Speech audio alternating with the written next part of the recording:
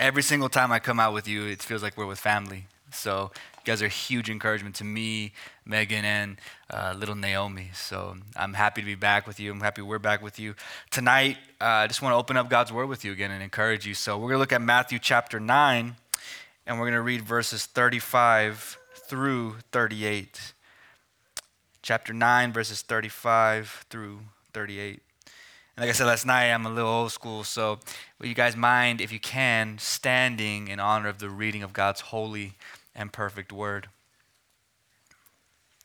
This is what God's word says, starting at verse 35. And Jesus went throughout all the cities and the villages, teaching in their synagogues and proclaiming the gospel of the kingdom and healing every disease and every affliction. When he saw the crowds, he had compassion for them because they were harassed and helpless like sheep without a shepherd. Then he said to his disciples, "The harvest is plentiful, but the laborers are few. Therefore, pray earnestly to the Lord of the harvest to send out the laborers into his harvest." Let's pray. Father, we thank you for a night like this where we gather not just to talk about the theory of missions, but to truly celebrate that you are doing something in the nations and you're doing something here in Dalhart, Lord. As we just spend time being encouraged from your word, would we be encouraged where we need to be encouraged? Would we be convicted where we need to be convicted? But Father, I ask by the power of your Holy Spirit, would we have a big picture of you? Would we fall more in love with your Son? Would we see how the Spirit is here to help us to live for you and engage in the mission? It's in your name we pray. Amen. You guys may be seated. Like Pastor Will said, if you don't know me, my name is JR. I'm a pastor at City Light Church, the planting pastor of the church plant you guys have supported, and just so grateful for you all.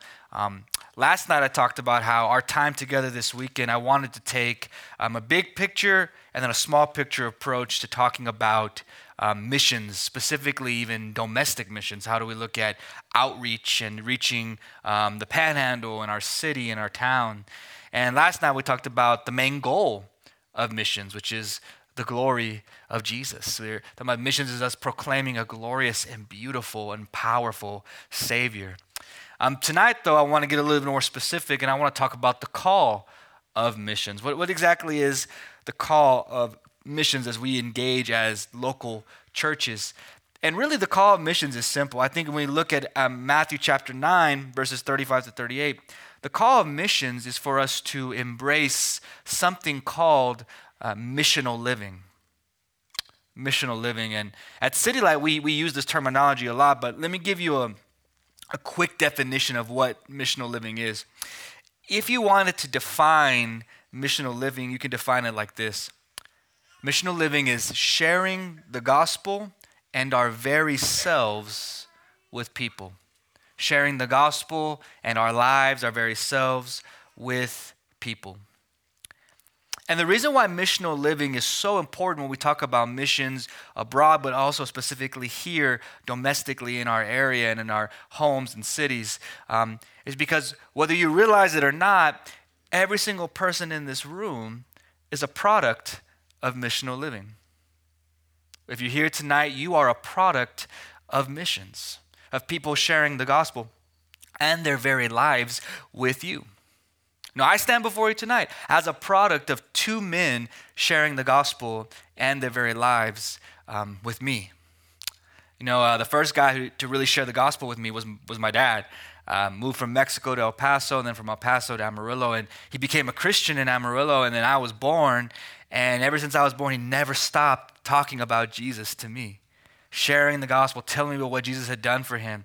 But not only did he talk about it, he walked the walk. He also lived out the gospel to me. I remember it blew my mind when I was a kid that when I would get in trouble for something that I didn't do or something like that, he would actually come to me and apologize. He'd say, "Hey, I want to ask for your forgiveness." And you don't really see that in Latino homes. And so I was kind of like, what is going on here? And you'd be like, because Jesus forgave me.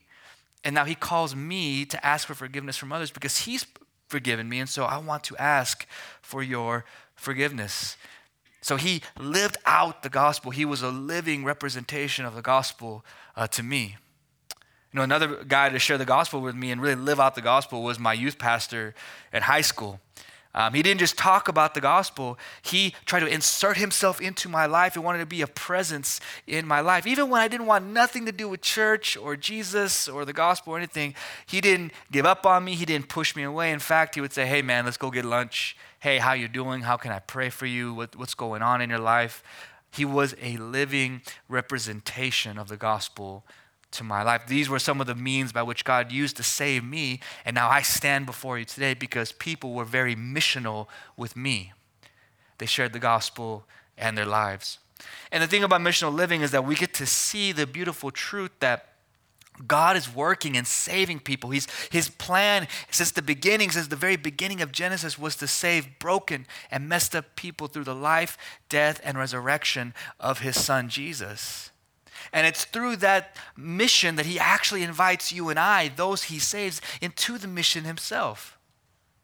Missional living is so beautiful because as we engage in the mission, as we engage in missional living, we get to see texts like Romans chapter 5, verses 6 through 8 come to life before our very eyes. I mean, have you ever heard this text before? It says, "For while we were still weak, at the right time, Christ died for the ungodly. For one will scarcely die for a righteous person, though perhaps for a good person one would even dare to die. But God shows his love for us while we were still sinners, Christ died for us." Thinking about missions domestically, thinking about missions locally, incorporates something called missional living, us engaging in missional living. So, big idea today or tonight is very simple. The call of missions is to embrace missional living. Call of missions is to embrace missional living. And so what our text is going to do, though, is answer the question, how? Well, yeah, we see it from God's word that we're supposed to embrace this call to engage in the mission and to be part of what Jesus is doing, what God is doing. But how do we do that? Well, I think our text gives us some really good ways to do that. If we look at our text, we engage in missional living in three ways: by seeing, by feeling, and by praying. So seeing, feeling, and praying. Now, let's just get into it. So let's start with that first one. We engage in missional living. We embrace missional living by seeing. I want to point out verse 35 to you again. So let me reread verse 35 to you real quick. So follow along with me. Verse 35 says this: "And Jesus went throughout all the cities and villages, teaching in their synagogues and proclaiming the gospel of the kingdom and healing every disease and every affliction." So in the beginning of this text, we see that the author Matthew's describing to us what Jesus was doing in his ministry, what his earthly ministry looked like. And what he's trying to get across to us, I think, is that he's trying to show us that the main goal of Jesus' mission was to proclaim and engage people with the gospel. He wanted to engage people with the good news that he was the king of the universe. And even though we as humans, it's our natural inclination to reject God and to live for ourselves, the good news of the gospel is that the king has come and he came to fix that. That through his life and through his death and through his resurrection, he saves broken people like you and me, broken and guilty sinners, and brings us from death and to new life. So that way we can enjoy peace and satisfaction living for Jesus and not living for ourselves. That was what Jesus was doing as he engaged people, as he proclaimed the gospel. That was his mission, and that we got to see it here while he was on earth. Well, Matthew takes this idea, and look how it kind of carries over into chapter 10. If you read chapter 10, verse 1, and then verses 5 through 8, you'll see kind of what Matthew's doing here. Let me just read it to you real quick. Matthew chapter 10, verse 1, and then let me read to you verses 5 and 8. It says this: "And he called to him his 12 disciples and gave them authority over unclean spirits to cast them out and to heal every disease and every affliction. These 12 Jesus sent out, instructing them, "Go nowhere among the Gentiles and enter into no town of the Samaritans, but go rather to the lost sheep of the house of Israel, and proclaim as you go, saying, the kingdom of heaven is at hand. Heal the sick, raise the dead, cleanse the lepers, cast out demons." Now, we could spend weeks talking about everything that was in those texts and everything in those verses. But I want to point something out to you. I wonder if you noticed. We read verse 35 of chapter 9, and then we just read these verses in chapter 10. Do you notice that everything Jesus was telling his disciples to do was everything that he was doing? That the mission he was sending them out on wasn't nothing necessarily new or reinventing the wheel. He literally was telling them to do exactly what he was doing as he ministered. What I think Matthew's trying to show us, the author of the text here is trying to show us, is something very simple and yet profound. What he was trying to show us is that Jesus was basically telling his disciples, my mission is now your mission. He goes, my mission to proclaim and engage people with the gospel is now your mission as my disciples. And you see, what I love that the text is doing is that it's showing us is that missional living isn't something new. It's not something we invented. It's nothing Liberty invented. It's nothing that Pastor Will and Pastor Matt invented. It was Christ's mission first. It belonged to him. And when we engage in missional living, what we're doing is we're actually engaging with the beautiful truth that Christ has invited us into his mission. Missional living is not a burden. It's nothing crazy like that. It's actually a blessing because we are taking part of Christ's mission to seek and save the lost.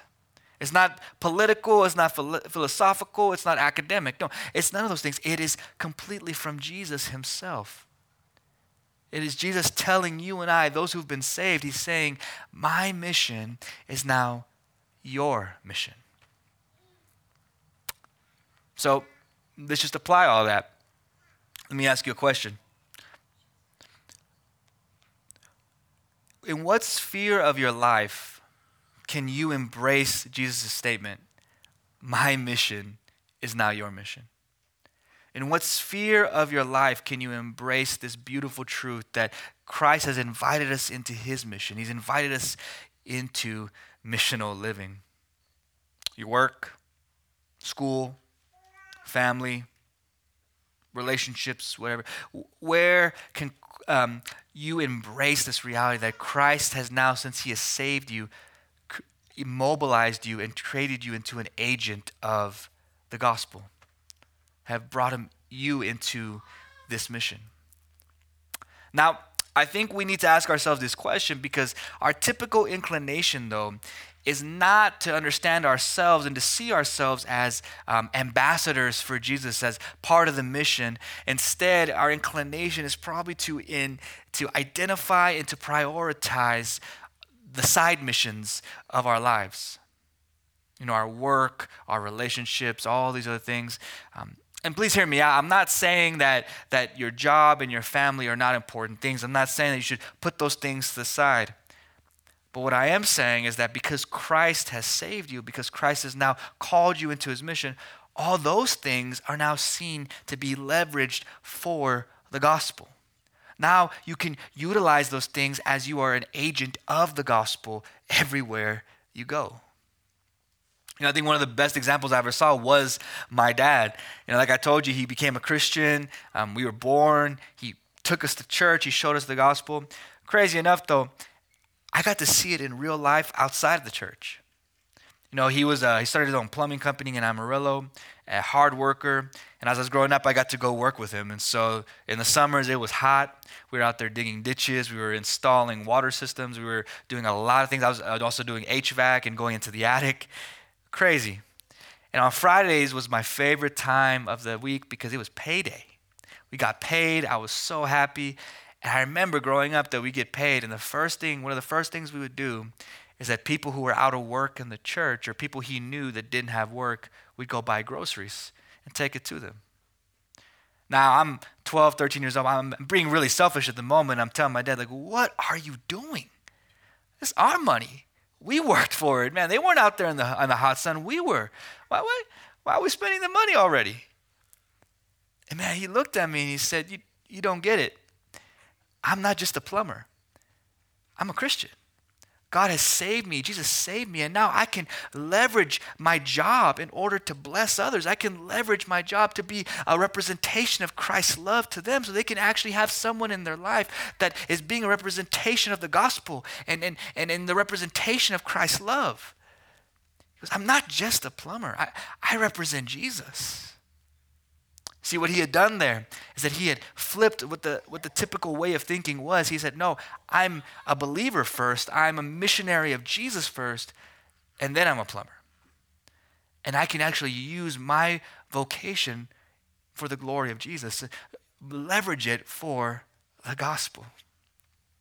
Liberty, I really want to encourage you tonight, whatever your calling in life is, however God has positioned your life, you are primarily and first and foremost an ambassador of Jesus. How can you leverage that for the glory of the gospel? How can you leverage that to be an ambassador of the good news that Christ has now given you his mission and you live on mission now for Jesus? How can you leverage it? Just think about it.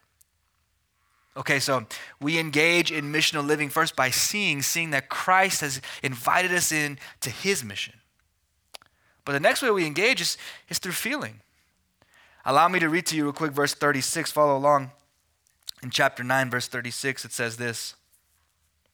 When he, Jesus, saw the crowds, he had compassion for them because they were harassed and helpless like sheep without a shepherd. What I love about this verse is that it gives us a high definition, an HD look at what was going on in the mind of Jesus.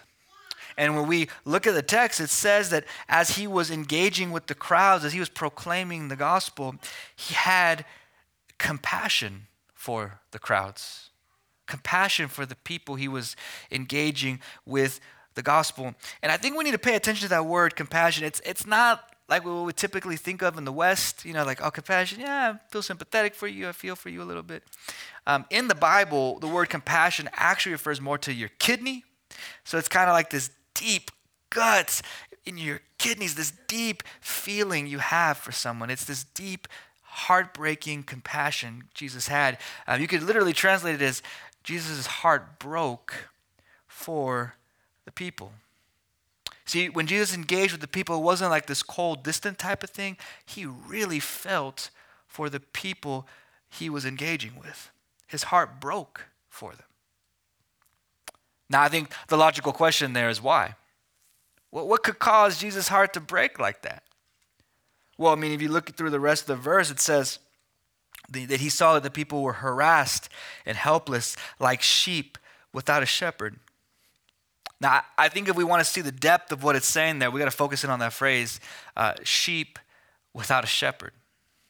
That phrase actually comes from the Old Testament, and it was used to describe one of two realities.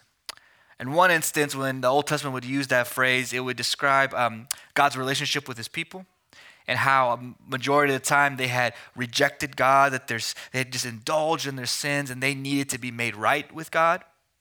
So the Old Testament would say they're like sheep without a shepherd. But in the other instances that the Old Testament would use this phrase, it would describe when God's people were suffering, living in a world broken by sin, that when they were living under horrible leaders in the world, they were in bondage and captivity and the world was just rough and broken around them. The Old Testament would say that they're like sheep without a shepherd. And when we see that, what we're seeing is that Jesus' heart, he broke for them holistically. He felt for them. He had compassion for them holistically. See, Jesus didn't just see them as people who were sinners in need of redemption, but he also saw the brokenness of their lives. He didn't just see them as people who needed better education and more food. He also saw them as people who were separated from God and needed to be saved. See, he had this holistic breaking for them, and that's why he saw them as harassed and helpless, like sheep without a shepherd. And I want to put before you tonight that if we are going to engage in mission, if we're going to engage in missional living, we have to have a gospel compassion in us. We have to have gospel compassion for the people. And gospel compassion goes beyond just feeling sympathetic for people, feeling bad for them. No, it's holistically seeing their brokenness and then holistically engaging to meet that brokenness, to help that brokenness. I mean, Jesus was the best example of this. He saw humanity broken in their sin. He saw the people lost in their sin, and he came to engage that. But while he came to proclaim the gospel, he also came to show the power of the gospel by helping to meet their need. Jesus showed gospel compassion to the people, and we are called to show gospel compassion to the people. Missional living powerfully involves having our hearts break for the people holistically. Powerfully involves gospel compassion. So I think the text would kind of call us to apply this in a particular way. I think a question I want to ask you now is, who does your heart need to break for? Who does God need to break your heart for? Where has God placed you, and who are the people around you that your heart needs to have some gospel compassion for? I think that's a hard question because we're like, well, how do I have that in my life? How does that get produced in my life? How does my heart break for the people that are around me? Well, I think one of two ways God can produce gospel compassion in your life. I think one of the ways is when you turn that into a prayer request. When we get on our knees, when we come before God in prayer and say, God, I need you to break my heart for the people of Dalhart. I need you to break my heart for my neighbor. I need you to break my heart for people around me so I can engage in the mission, so I can have missional living. I've felt this. I've experienced this myself, actually, that about a year ago after we launched the church, we began praying this as a staff and with our leaders. And I saw it happen to me this past July. We had an outreach at the government-subsidized apartments that are down the street from us at City Light. It was an amazing outreach. We had pretty much the whole complex come out. We had a water bouncy house. We did food. We fed the people, and we had chances to pray with people and share the gospel. And one lady came out, and I had a chance to pray with her. And she was a recovering drug addict that was trying to get her life, solid and stable so she could get her kids back from foster care.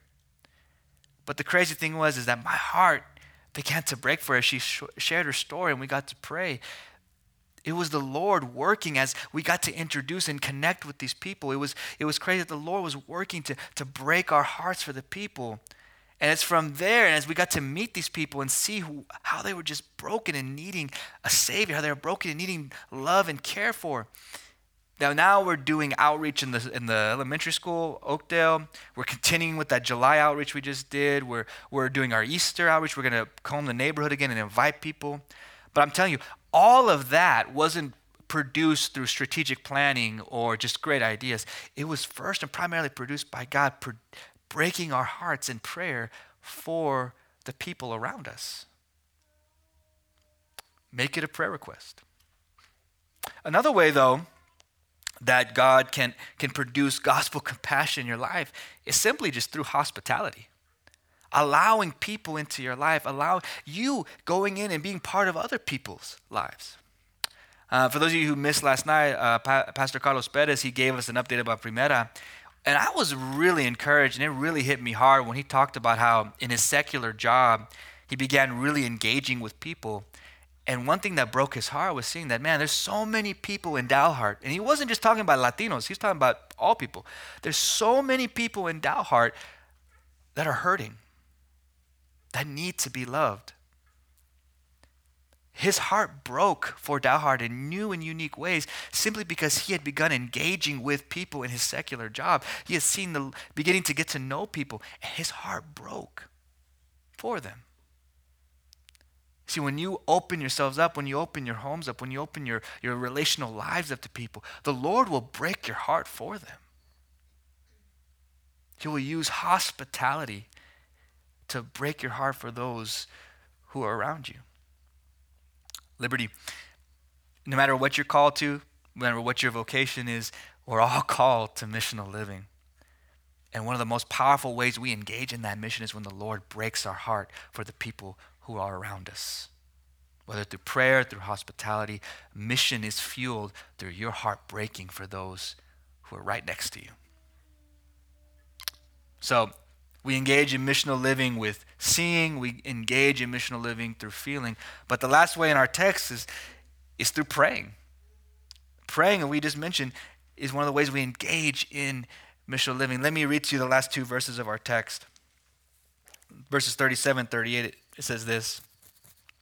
Then he, Jesus, said to the disciples, "The harvest is plentiful, but the laborers are few. Therefore, pray earnestly to the Lord of the harvest to send out laborers into his harvest." See, in this last part of the text, Jesus challenges the disciples, his disciples, to pray to the Lord of the harvest. And once again, he's using a lot of Old Testament imagery here. In the Old Testament, the harvest concept is very unique. In the Old Testament, when we hear about harvest, it usually refers to judgment. Like people have sown their sins. They have just been against God, and he's going to come. The day of the Lord's coming, judgment strikes. Harvest is ready. Harvest is ripe for judgment. But in this text and how Jesus has been describing the people he's been engaging with, I don't think he's talking about judgment here. I don't think the text would support the judgment concept right now. What I think Jesus is doing is he's bringing up this harvest imagery. He's bringing up this harvest stuff from the Old Testament. What he's doing is he's showing us that in Christ, we get the full picture of what the harvest actually is. We get the full picture and the full realization of the harvest with Jesus. You see, with Jesus, harvest isn't about judgment because in Christ, in his life, death, and resurrection, he absorbs the eternal judgment that we deserve. With Jesus, the harvest now refers to the people. The harvest, the full picture is the people that God wants to bring into the kingdom, the people, the broken and lost people that he's calling into his kingdom. Jesus is telling the disciples the harvest is ready. There are people ready to hear the gospel, the good news of Christ's life, death, and resurrection. So with this in mind, this challenge to pray, I think it's supposed to hit us on one of two levels. So the first level, the challenge to pray to the Lord of the harvest, to pray to the harvest, to pray about the harvest, I think what that's meant to do is meant to reorient our prayers. What Jesus is challenging disciples is don't just pray personal prayers, pray missional prayers, pray mission-based prayers. Pray that the Lord would save people. Pray and think about those who are around you. Pray that the harvest, that God would send workers into the harvest. Pray for the mission. You know, I love, and if you want an example of this, my pastor showed me this in Philly. If you want to do missional prayers, it could be as simple as taking a text of scripture, praying it for those that don't know Jesus. So you could take Psalm 23. And when you pray it, don't just pray saying, "Lord, I thank you that you're my shepherd, that you lead me through the valley of shadow of death. I shall fear no evil. You are with me. You help me understand the comfort of you leading me to green pastures and still waters." You could pray that, but also make sure to pray for those who don't know Jesus as their shepherd. Would you pray, "Father, my cousin, my family member, my coworker, my friend, my neighbor, would they get to know you as their shepherd? Would they know the peace that comes from your forgiveness, the peace that comes from you leading them to green pastures and still waters?" The prayers are not just for us. Pray missional prayers. Pray for those who don't know Jesus. But also, too, the challenge to prayer is not just to reorient the prayers there, but I think it also means that it's a challenge to grow in dependency on God. Prayer, at City Light we say like this, prayer is the language of dependency. It's us crying out saying, "God, we can't do this. Only you can." Do you notice in the text where he says, "Pray to the Lord of the harvest"? He's talking about God there. See, Jesus is teaching us in the text that God is not only the Lord of creation and heaven and earth. Jesus is not only the Lord of all the cosmos and the stars and all of nature. He's also the Lord of salvation. That when we talk about people being saved, what Brian was talking about, what Pastor Carlos was talking about, what we were talking about all this time, is not that saving people are saved through strategic planning or just great conversation and arguments. No, Jesus is the one that saves them. Jesus is the one saving people through his life, death, and resurrection, through the power of his Holy Spirit.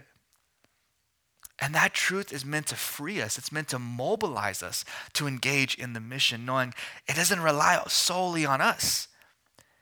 It's the Lord of the harvest working to save souls.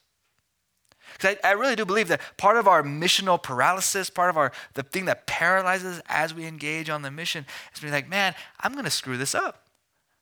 I'm not trained. I don't know exactly. What happens if they ask me a hard question? What happens if I say the wrong thing? But family, to remind you, you're not the one who saves people. Jesus is the one who saves people.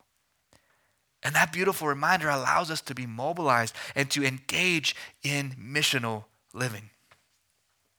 Missional living, part of it involves not just seeing, not just feeling, but praying. So, last question for you.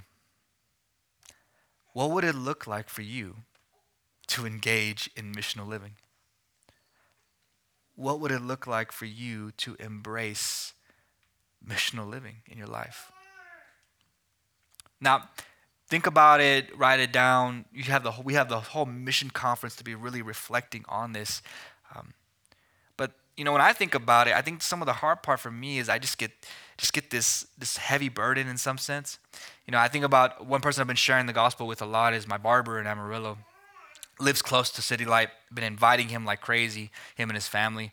And I think some of the hardship for me is as I engage, I'm like, man, have I said the right stuff? Am I saying things well? Am I going to ruin all of this by asking the wrong question, or if I answered things correctly? And it gets discouraging. But I want to remind you, as the text has reminded me, Jesus is the Lord of the harvest. God is the Lord of the harvest. What you guys are doing here at Liberty, as you engage in the mission, whether it's long-term, short-term, whatever it is, as you've engaged abroad, domestically, all of it, Jesus is the Lord of the harvest. He's the one working. It relies on him. You are invited. It's like a cosmic bring your kid to work day. It is amazing. And so now you are freed up to engage because it doesn't rely on you. The burden's off of you. Jesus is the one saving people, and you're free to engage people on mission in your lives, where you're at, wherever God has placed you. You can engage in missional living. So to end, allow me to just kind of bring this all together. Like Jesus said right here, the harvest is plentiful, but the laborers are few. Liberty, you are called into something bigger than yourself. You're called into something great. And the greatest part, it doesn't rely on you. Missions is so amazing, but yet it's also so simple. It's about the glory of God, and simply put, your call is just to take part of it however God has placed it for you. Wherever he's put you, how you can engage, whether it's through your support, whether it's through your prayers, no matter what it is there, you're called to engage in missional living, sharing the gospel and your very lives with other people. And it's all possible. There's such a bright future with it because it's not about you. It's all about Jesus. So Liberty, let's be a family who sees the calling that we have on our lives. Let's be a family who engages in missional living. Amen? Let's pray. Father, your word is so sweet. We're so guilty of getting our lives focused on ourselves. We're so guilty of missing the point, but yet every single person in this world, in this room right now, is a product of mission. Because you called specific people to missional living that reached out to us. Now we, everyone in this room who calls himself a Christian, we were saved, and now you have mobilized us to engage others with the mission. Forgive us for missing that point. And Father, help us as we think about this. Help us to see that whatever mission field you've called us to, as we even think about this domestically, you've put us there as agents of your gospel. Give us the courage, give us the strength, help us pray about this, help us feel compassion for those around us, help us see that you've given us something so amazing because it doesn't come from the world, it comes from Jesus, your Son himself. It is your mission you've called us to, Lord. It's in your name we pray.